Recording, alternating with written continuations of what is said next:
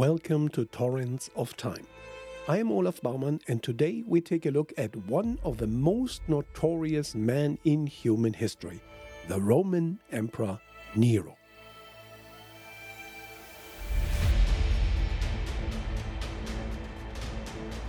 Perhaps one of the most captivating portrayals of Emperor Nero is that of Sir Peter Ustinov in the 1951 movie Quo Vadis. He portrays Nero as a self-absorbed psychopath who collects his tears in little bottles for posterity to behold and who feels like a madman while Rome burns. This portrayal is basically how modern pop culture understands Nero. The question is that portrayal historically correct? Or is there more to the story of the emperor who was the first to persecute Christians on a large scale? And here is history's evil genius, Nero. Tigellinus! Where's my God? Tigellinus! Under the forehead of a demigod and the face of a beast, he was a drunkard and a sensualist, full of changing desires, and swollen with fat and crime. So has history described him, and so he is recreated by Peter Ustinov in a magnificent performance. For his portrayal of Nero, Sir Peter Ustinov was nominated for an Oscar and he won a Golden Globe. It's a memorable performance that sums up how Nero lives in our collective memory. Ustinov's fictional character is based on Henryk Sienkiewicz's 1895 novel Quo Vadis. The American journalist William Cooper Braun reviewed Quo Vadis, and he writes, 500 dreary pages, a lingering agony drawn out. It is neither entertaining nor instructive, and if a book is only bad enough, it is sure of popular success. The story is a love story between a Roman military officer and a Christian woman, and in the end, Jesus wins. The centerpiece of the story is a famous fire of Rome. Emperor Nero tries to recreate an image of burning Troy in epic verse. Unfortunately, he cannot quite get his poetry right because he has never seen a burning city. But every artist needs inspiration, and so he tortures Rome. He hopes that witnessing the inferno of the burning city will enable him to sing verses that are fit for a god of poetry that he fancies himself. And so Ustinov's Nero watches technicolor flames consume Rome while he plucks his lyre and sings, I am one with the gods immortal. I am Nero, the artist who creates with fire. Burn on, O ancient Rome, burn on.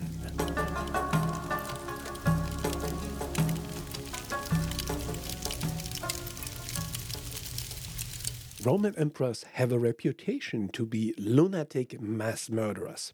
That sounds more disgusting to us than to ancient Romans. They like their leaders brutal and determined. But there's hardly a Roman emperor who is more notorious than Nero. He wins the grand prize of deranged lunaticism. He was the fifth Roman emperor and the last of the Julio-Claudian dynasty. He was born on December 15th in 37 AD and died in 68 AD. And his reign from 54 to 68 AD is already in antiquity described as a reign of debauchery and madness. He was a great-great-grandson of Augustus, the first Roman emperor. Nero's family was already notorious before him. His grandfather had a reputation to be brutal, a lover of violent gladiator contests. His father was involved in a political scandal that would have cost him his life if Emperor Tiberius hadn't died before he was able to have him murdered. His mother Agrippina must have been one of the most prolific schemers of the early empire. She was a sister of Emperor Caligula, who had also the reputation to be a madman. He suspected her of adultery and had her alleged lover killed. She tried to overthrow Caligula. That didn't succeed, and all the conspirators had their throats slit. However, Caligula must have had a warm spot in his heart for his sister Agrippina because he didn't kill her but only exile her. Soon after, Caligula was stabbed to death by his own Praetorian Guard. And then Claudius became emperor. Agrippina managed to marry him and become his fourth wife. She had Claudius adopt Nero and declare him heir, and then, so ancient historians speculate, she poisoned the emperor. Nero became emperor at the age of 16. It seems he would have preferred a different career, and the Senate speculates that Agrippina tried to rule through her son, and some modern scholars think that the Roman Empire lost out because a woman like Agrippina could not become empress. She would have been the right woman to thrive in the cutthroat atmosphere of the Roman court. That may or may not be true, but if it were true, something went horribly wrong for Agrippina. As Nero grew older, he also grew more independent, and Agrippina lost influence on him. In the beginning of Nero's reign, mother and son appeared on coins together. In Rome, that did not have any mass media, coins served a propaganda purpose.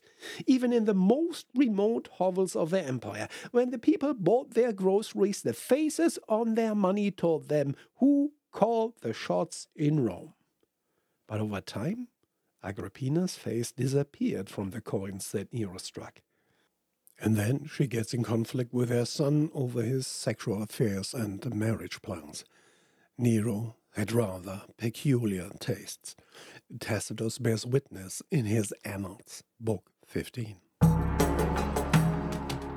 Nero, to win credit for himself of enjoying nothing so much as the capital, prepared banquets in the public places, and used the whole city, so to say, as his private house. Of these entertainments, the most famous for their notorious profligacy were those furnished by Tigellinus, which I will describe as an illustration, that I may not have again and again to narrate similar extravagance. He had a raft constructed on Agrippa's lake, put the guests on board, and set it in motion by other vessels towing it. These vessels glittered with gold and ivory. The crews were arranged according to age and experience in vice. Birds and beasts had been procured from remote countries, and sea monsters from the ocean. On the margin of the lake were set up brothels crowded with noble ladies, and on the opposite bank were seen naked prostitutes with obscene gestures and movements. As darkness approached, all the adjacent grove and surrounding buildings resounded with song and shone brilliantly with lights. Nero, who polluted himself by every lawful or lawless indulgence, had not omitted a single abomination which could heighten his depravity, till a few days afterwards he stooped to marry himself to one of that filthy herd by name Pythagoras, with all the forms of regular wedlock. The bridal veil was put over the emperor. People saw the witnesses of the ceremony, the wedding dower, the couch, and the nuptial torches. Everything, in a word, was plainly visible, which, even when a woman weds, darkness hides. Tacitus Annals, Book 15. Morals are actually a huge factor in Roman politics. Appropriate behavior was constantly discussed in political speeches, in law courts, and in the Senate. Every 5 years, the Romans elected censors to purge their Senate rolls of people who were not rich enough or who lacked the appropriate morals to be a member of this distinguished body. Morals, or the lack thereof, was and is a political weapon that politicians love to wield in order to crush their opponents. But what the Romans consider to be moral is not the same as what we would consider to be moral. However, according to what Tacitus reports, Nero did fail the mark under any definition. Taste aside, having no moral backbone makes Nero politically vulnerable. His lack of morals screams for some senatorial savior to fly in and restore Rome's moral integrity with a coup. That usually means that the restorer of moral life slits Nero's throat, and for good measure he also kills all his friends and all his family. Dynastic politics is not so much about exchanging ideas, but about murdering the right people at the right time. It's carnage and mayhem. Nero's mother Agrippina is well versed in imperial politics. She spent her whole life amassing power. She schemed, she killed, she used her bedroom, and now her son is squandering the fruits of her efforts for mere carnal pleasures. It is not far-fetched to assume that she makes her displeasure known. Agrippina had a talk with her son, but that talk did not go over well, and son and mother had a falling out. But Nero quickly regretted his harsh words. The heartbroken son could not stand the thought of being on no talking terms with his beloved mother. He wrote her a tearful letter, promised to behave better, to be the son she always wanted, to make her proud, and he invited her to come to his villa in the Bay of Naples so they could reconcile once and for all and no more hard feelings. He even sent one of his fastest ships to fetch her, to fly her over the waves and bring her to him, because so deep was his regret over their falling out. And as Agrippina heads to the Bay of Naples, suddenly she hears a sound that is concerning and disturbing, a sound that a sound ship shouldn't make, and while she wonders what that sound may be, the crew abandons the ship. They take a raft or a boat and take off, and the slaves that are chained to the oar scream and riot because water floods the hull. The ship is going down, and Agrippina knows this is no accident. Going down with the boat is the last gift from her loving son Nero. Agrippina is nothing but a survivor and a stronger swimmer than expected. She is not giving up, but she makes for the shore. Maybe she remembers while she swims for her life that she went to a fortune teller once. He told her that her son would become emperor, but that he would kill her. At the time, she said that would be okay as long as he would become emperor. As she fights with the waves, she might regret that sentiment. Agrippina defied her son and did not drown. We are not sure if she plotted revenge because Nero dispatched an old-fashioned assassin before she could get back at her ungrateful son. The killer did nothing elaborate but stabbed her to death with a knife. At her request, Nero's henchman stabbed her in the womb first, that part of her body which gave birth to the ultimate mad emperor of history. But she did not die completely. Even though Nero buried her, from the moment of her death, she haunted Nero's nightmares. He frequently saw her ghost roaming the halls of his palace. She followed him wherever he went and soured his sleepless nights. He sent for Persian magicians to get rid of her, but even with all their magical powers, they could not silence Agrippina's angry ghost. She stayed with him until 9 years later, Nero met his own violent end.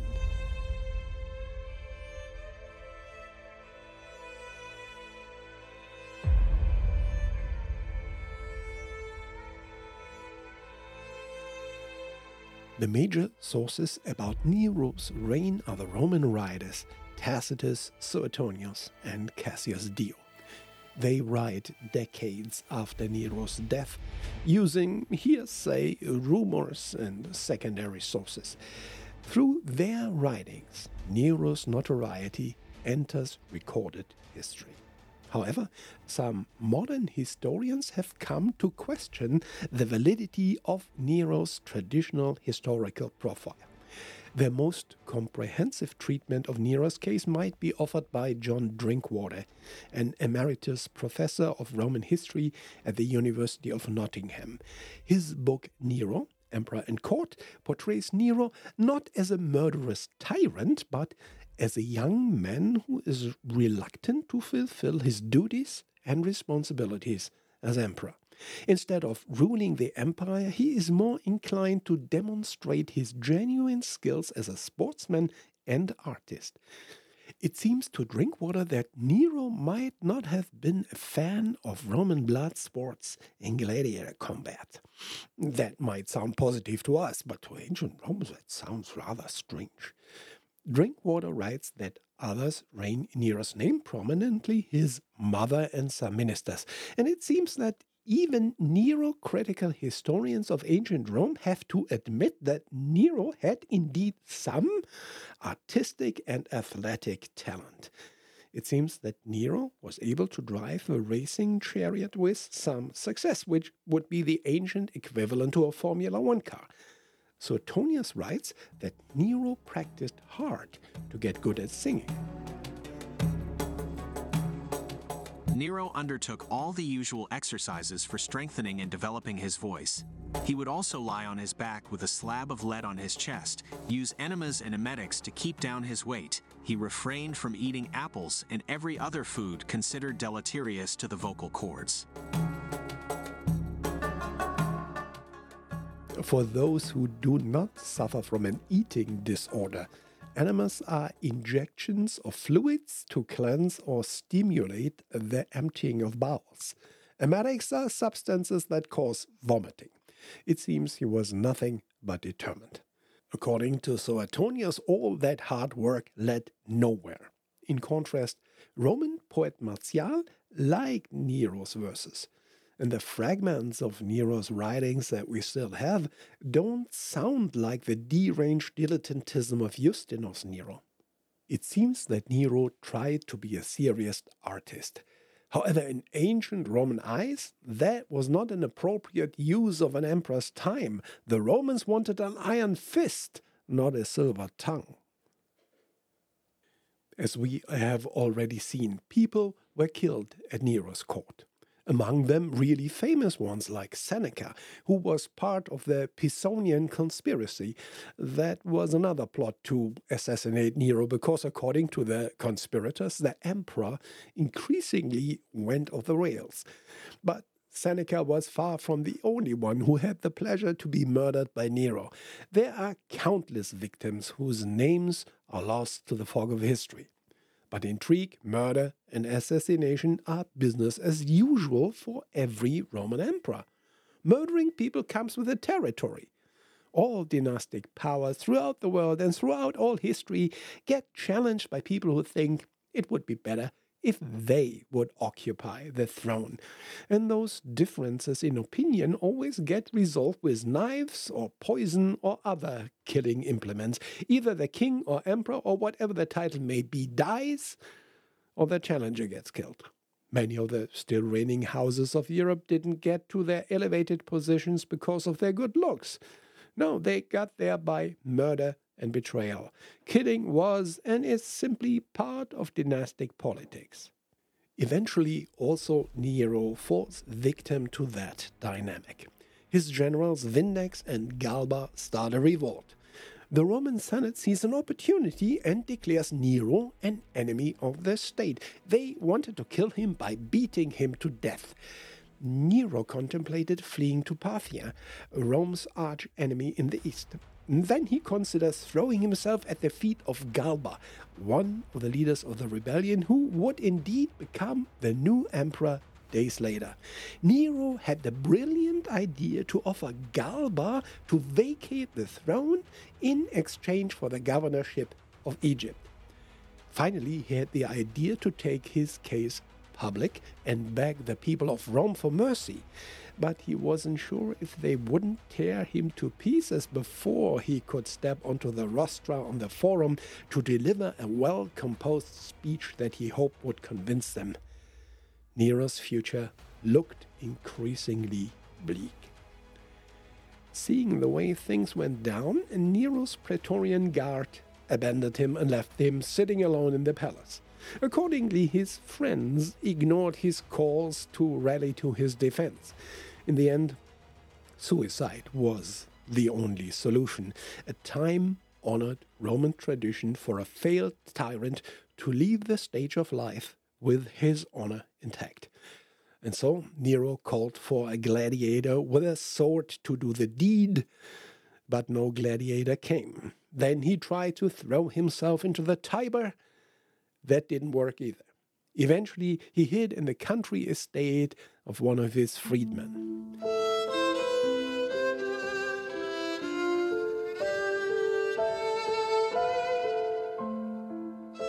It was after sundown that they heard horsemen approach in the distance. It was clear to them that the Senate had dispatched a posse to get Nero. This was finally the end of the road for Nero. In a situation like this, it would be Roman tradition to fall onto one's sword. With a determined gesture, Nero drew his sword and is supposed to have said, "What an artist dies with me." Staring at the cold steel of the blade, Nero couldn't bring himself to actually fall on it. Instead, he asked his companions to set a good example and kill themselves first. They declined to do so. Eventually, he managed to persuade his private secretary to put him out of his misery. The man stabbed him. However, some ancient writers say he did it himself after all.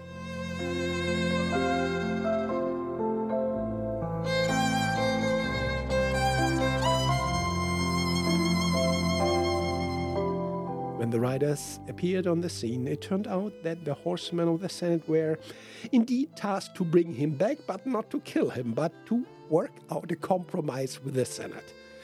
Because Nero was not available anymore, the Senate took the pragmatic step to declare Galba to be the new emperor. His reign lasted a mere 6 months. Then Galba was swept away by the next rebellion. Compared to that short stint on the imperial throne, Nero's story is an absolute success story.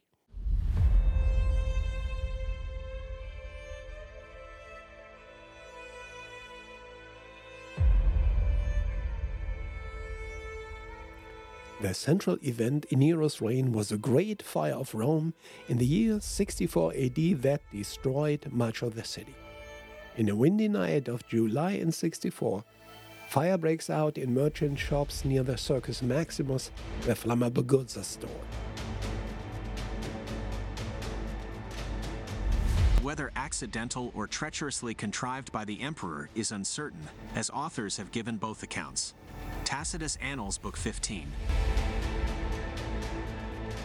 Rome has an organized hybrid of fire brigade and police force called the Vigili. They were created by Augustus in the year 6 AD. Most of the time, the Vigiles don't try to extinguish the flames.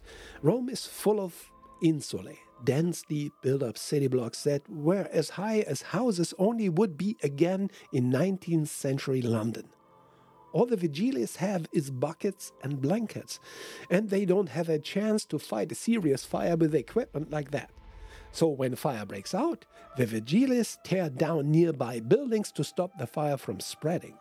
However, in the July of 64, they don't have a chance. The night is windy and the fire quickly spreads through the densely built-up city streets. The blaze in its fury ran first through the level portions of the city, then rising to the hills. While it again devastated every place below them, it outstripped all preventive measures. So rapid was the mischief and so completely at its mercy the city, with those narrow winding passages and irregular streets which characterized old Rome.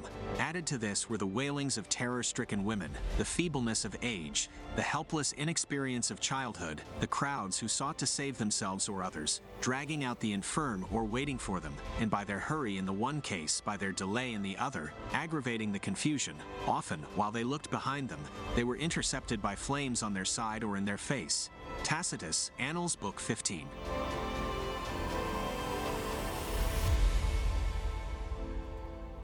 It burns for 6 days before the Vigiles get it under control. But then the fire ignites again and burns another 3 days. In the end, 2/3 of Rome are destroyed. Ancient writers like Cassius Dio Suetonius and Tacitus blame Nero for the fire. Nero at this time was at Antium and did not return to Rome until the fire approached his house, which he had built to connect the palace with the gardens of Maecenas. It could not, however, be stopped from devouring the palace, the house, and everything around it. However, to relieve the people, driven out homeless as they were, he threw open to them the Campus Martius and the public buildings of Agrippa, and even his own gardens, and raised temporary structures to receive the destitute multitude. Supplies of food were brought up from Ostia and the neighboring towns, and the price of corn was reduced to 3 sesterces a peck. These acts, though popular, produced no effect, since a rumor had gone forth everywhere that at the very time when the city was in flames, the emperor appeared on a private stage and sang of the destruction of Troy, comparing present misfortunes with the calamities of antiquity. Tacitus' Annals, Book 15.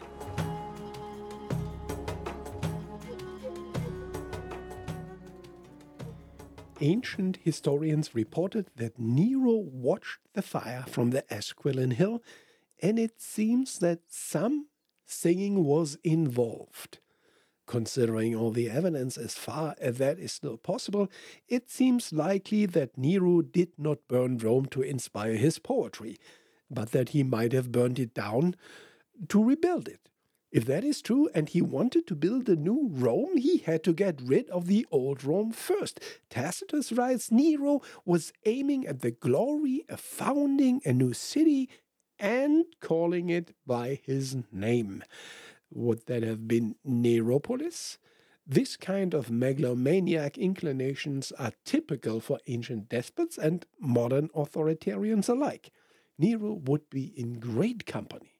Alexander the Great inspired power-hungry Romans ever since he conquered the East and died young enough to become a legend. He famously named the city after himself that became one of the centers of the ancient Mediterranean world, Alexandria. Close to the Colosseum is an archaeological excavation. The arena was built by the Flavians, who were the next dynasty that managed to murder themselves onto the imperial throne in the chaos that Nero left in his wake. Here, archaeologists uncover what is left of Nero's attempt to set his glory into stone, his palace, which was aptly named the Golden House. It must have been an impressive structure that was decked out with all the luxury the ancient world had to offer. His wastefulness showed most of all in the architectural projects. Parts of the house were overlaid with gold and studded with precious stones and mother of pearl. All the dining rooms had ceilings of fretted ivory, the panels of which could slide back and let a rain of flowers or perfume from hidden sprinklers shower upon his guests. Suetonius, The 12 Caesars. Nero is supposed to have commented, "Good, now I can at least begin to live like a human being." The emperors who came after Nero saw Nero's palace as an embarrassment, a symbol of decadence and depravity. To distance themselves, they tried to wipe the Golden House from the face of the earth. Vespasian built the Colosseum on one part, and Trajan filled what was left with dirt and built his bath on top of it. It worked. Nero's Golden House was forgotten until, in the 15th century, a young Roman fell into a cleft on the Esquiline Hill. Suddenly he found himself in a cave that was full with colorful statues and marvelous wall paintings. They were of a style that we recognize from the excavations in Pompeii and Herculaneum. As the Golden House was earlier, it might be that Nero's extravagance was not just decadent, but also transcending. It seemed to have influenced the decorating style that would be copied throughout the empire. Among many architectural treasures, the Golden House features an octagonal dining room with a vaulted ceiling crowned by an opening, the oculus, that illuminates the structure with natural light. For the time, that was a bold technical innovation. The Pantheon has a similar ceiling, but Nero was the first to construct one. We actually know the men who were responsible for this architectural masterpiece. The directors and contrivers of the work were Severus and Celer, who had the genius and the audacity to attempt by art even what nature had refused, and to fool away an emperor's resources. Tacitus, Annals, Book 15. However bold Nero's new Rome was, people tend to get angry when someone burns their houses down, especially when they're still inside. So to appease the anger of the populace, Nero needed someone to blame. He chose the Christians. They were a group that was large enough so their existence was known to the Roman people. And because the Christians refused to take part in the civic religion of Rome, the Romans hated them enough so that no one would be too sorry if they ended up as lunch for lions. The aftermath of the fire gave rise to the first widespread government-organized Christian persecution in the Roman Empire. Throughout Roman history, Christian persecutions were frequent, usually spontaneous mob violence that was confined locally. It seems to be in the human nature that bottled up frustration sometimes needs a violent outlet. That's when minorities and outsiders are led to the slaughter, may they be Christian in the Roman Empire or Jews in medieval Europe. Bloodletting of the innocent seems to appease the grievances of angry mobs.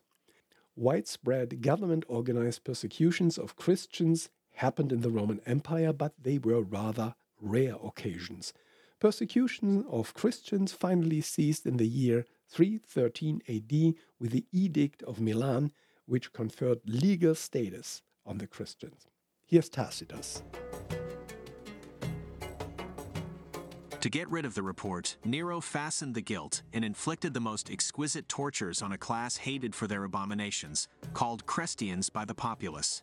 Chrestus, from whom the name had its origin, suffered the extreme penalty during the reign of Tiberius at the hands of one of our procurators, Pontius Pilate, and a most mischievous superstition, thus checked for the moment, again broke out not only in Judea, the first source of the evil, but even in Rome, where all things hideous and shameful from every part of the world find their center and become popular.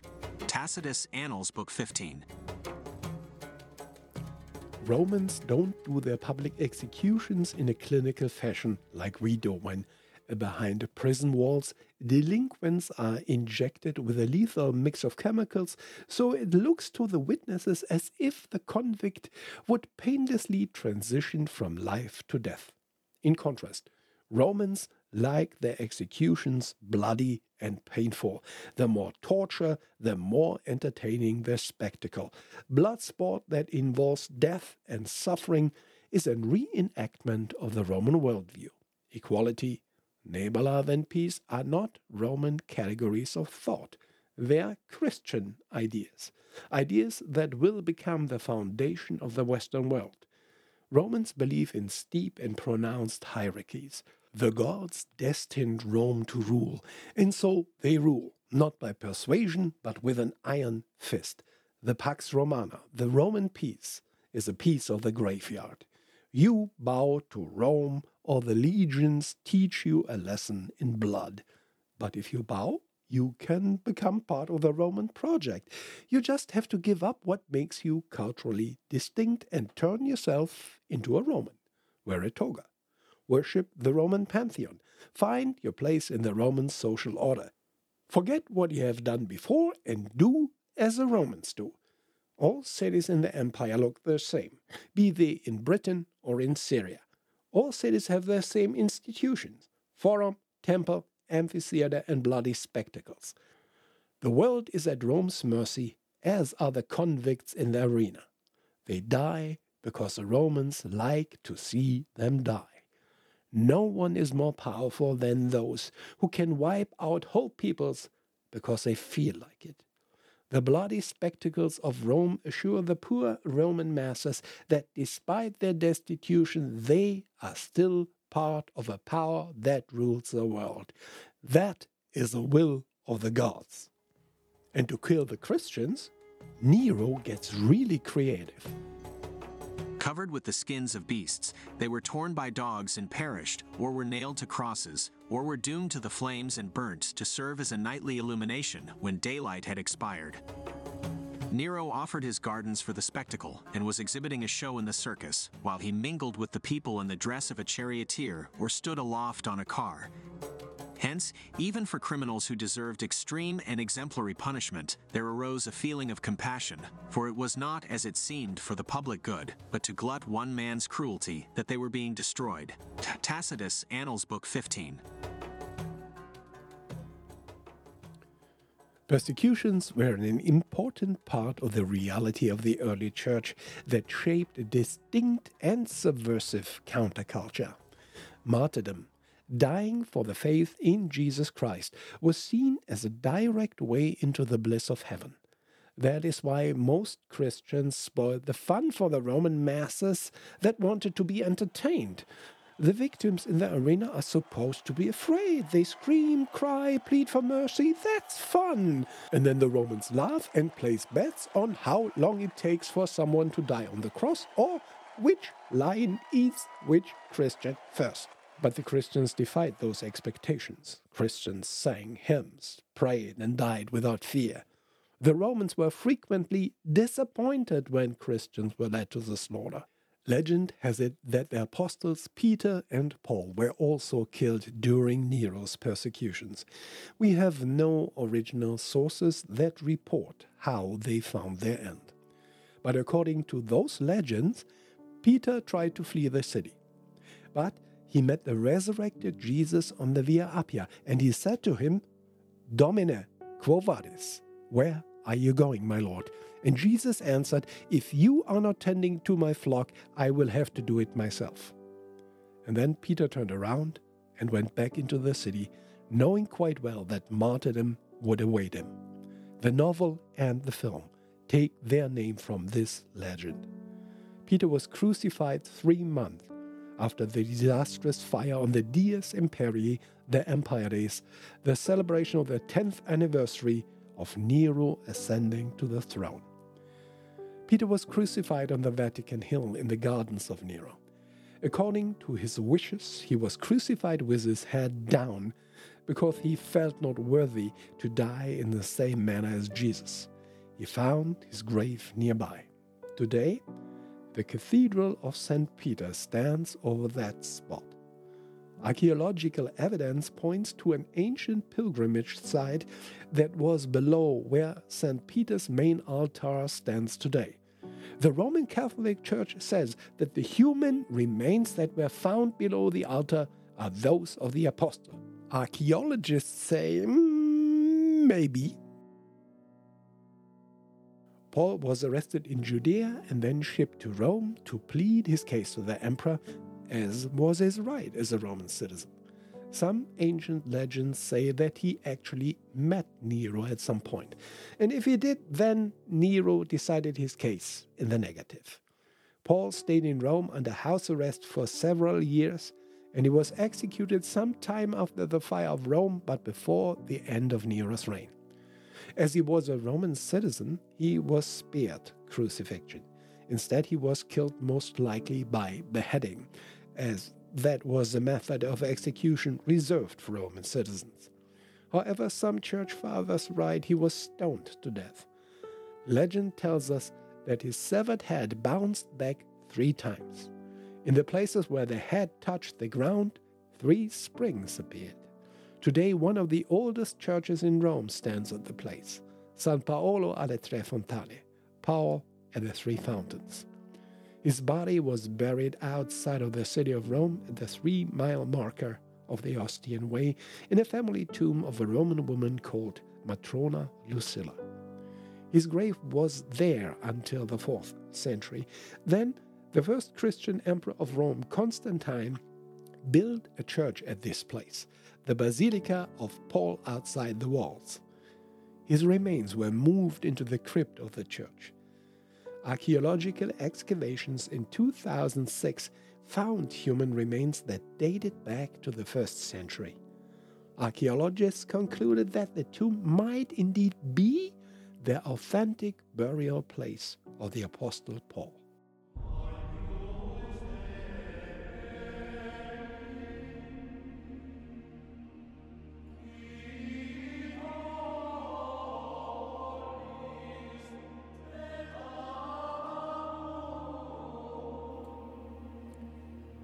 Nero's reign still resonates even 2,000 years later.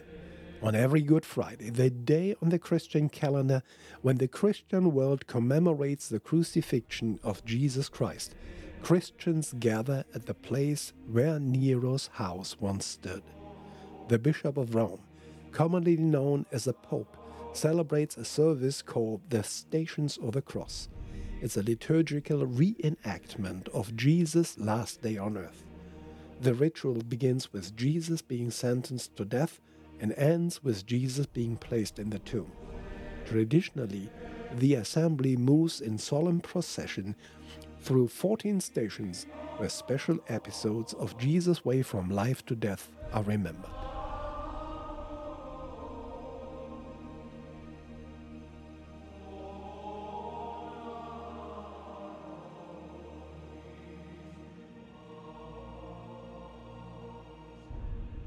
The place, Nero's house, where this service takes place is significant. After Nero's death, the Flavians built their amphitheater there, the Colosseum. It is still one of the largest structures in Rome, purpose-built for the bloody spectacles that were central to Roman life. It is a place where animals and humans died for the entertainment of the mob. Exotic animals were released into the arena and hunted by gladiators. The masses especially enjoyed the moments when a predator like a big cat or a bear turned the tables and managed to kill one of the hunters. Gladiators fought to death, criminals were executed, and the first Christians were martyred. Even though other locations like the Circus Maximus saw more Christians being slaughtered, this place, the Colosseum, became the symbol for the persecution of Christians.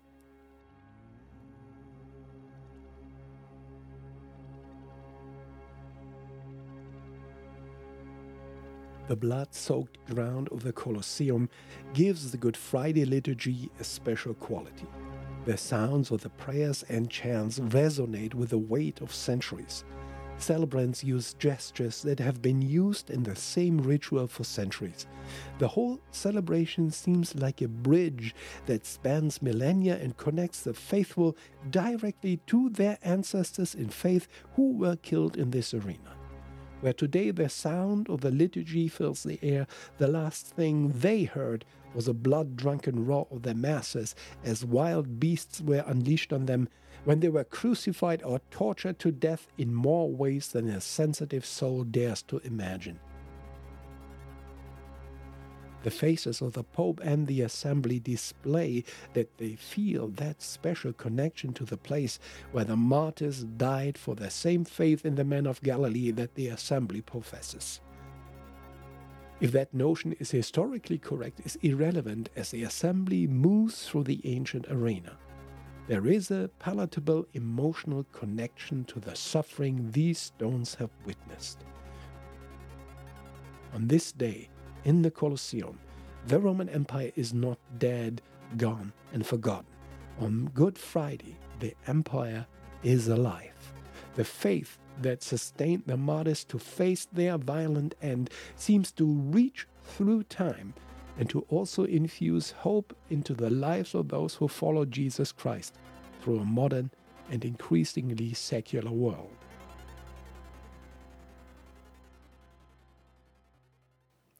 Even though Nero is gone for nearly 2,000 years, he still haunts our collective memory. If his reputation matches historical reality is uncertain. He is a pop culture icon, and he's a stone of contention in academic circles. He is still cursed, ridiculed, and serves as an example how the dark side of the human character drives people to insanity and cruelty. In some way, he achieved immortality. Would he be happy about that? Who knows? Thanks for listening. Please like, share, and subscribe, and tune into the next episode. For now, farewell and goodbye.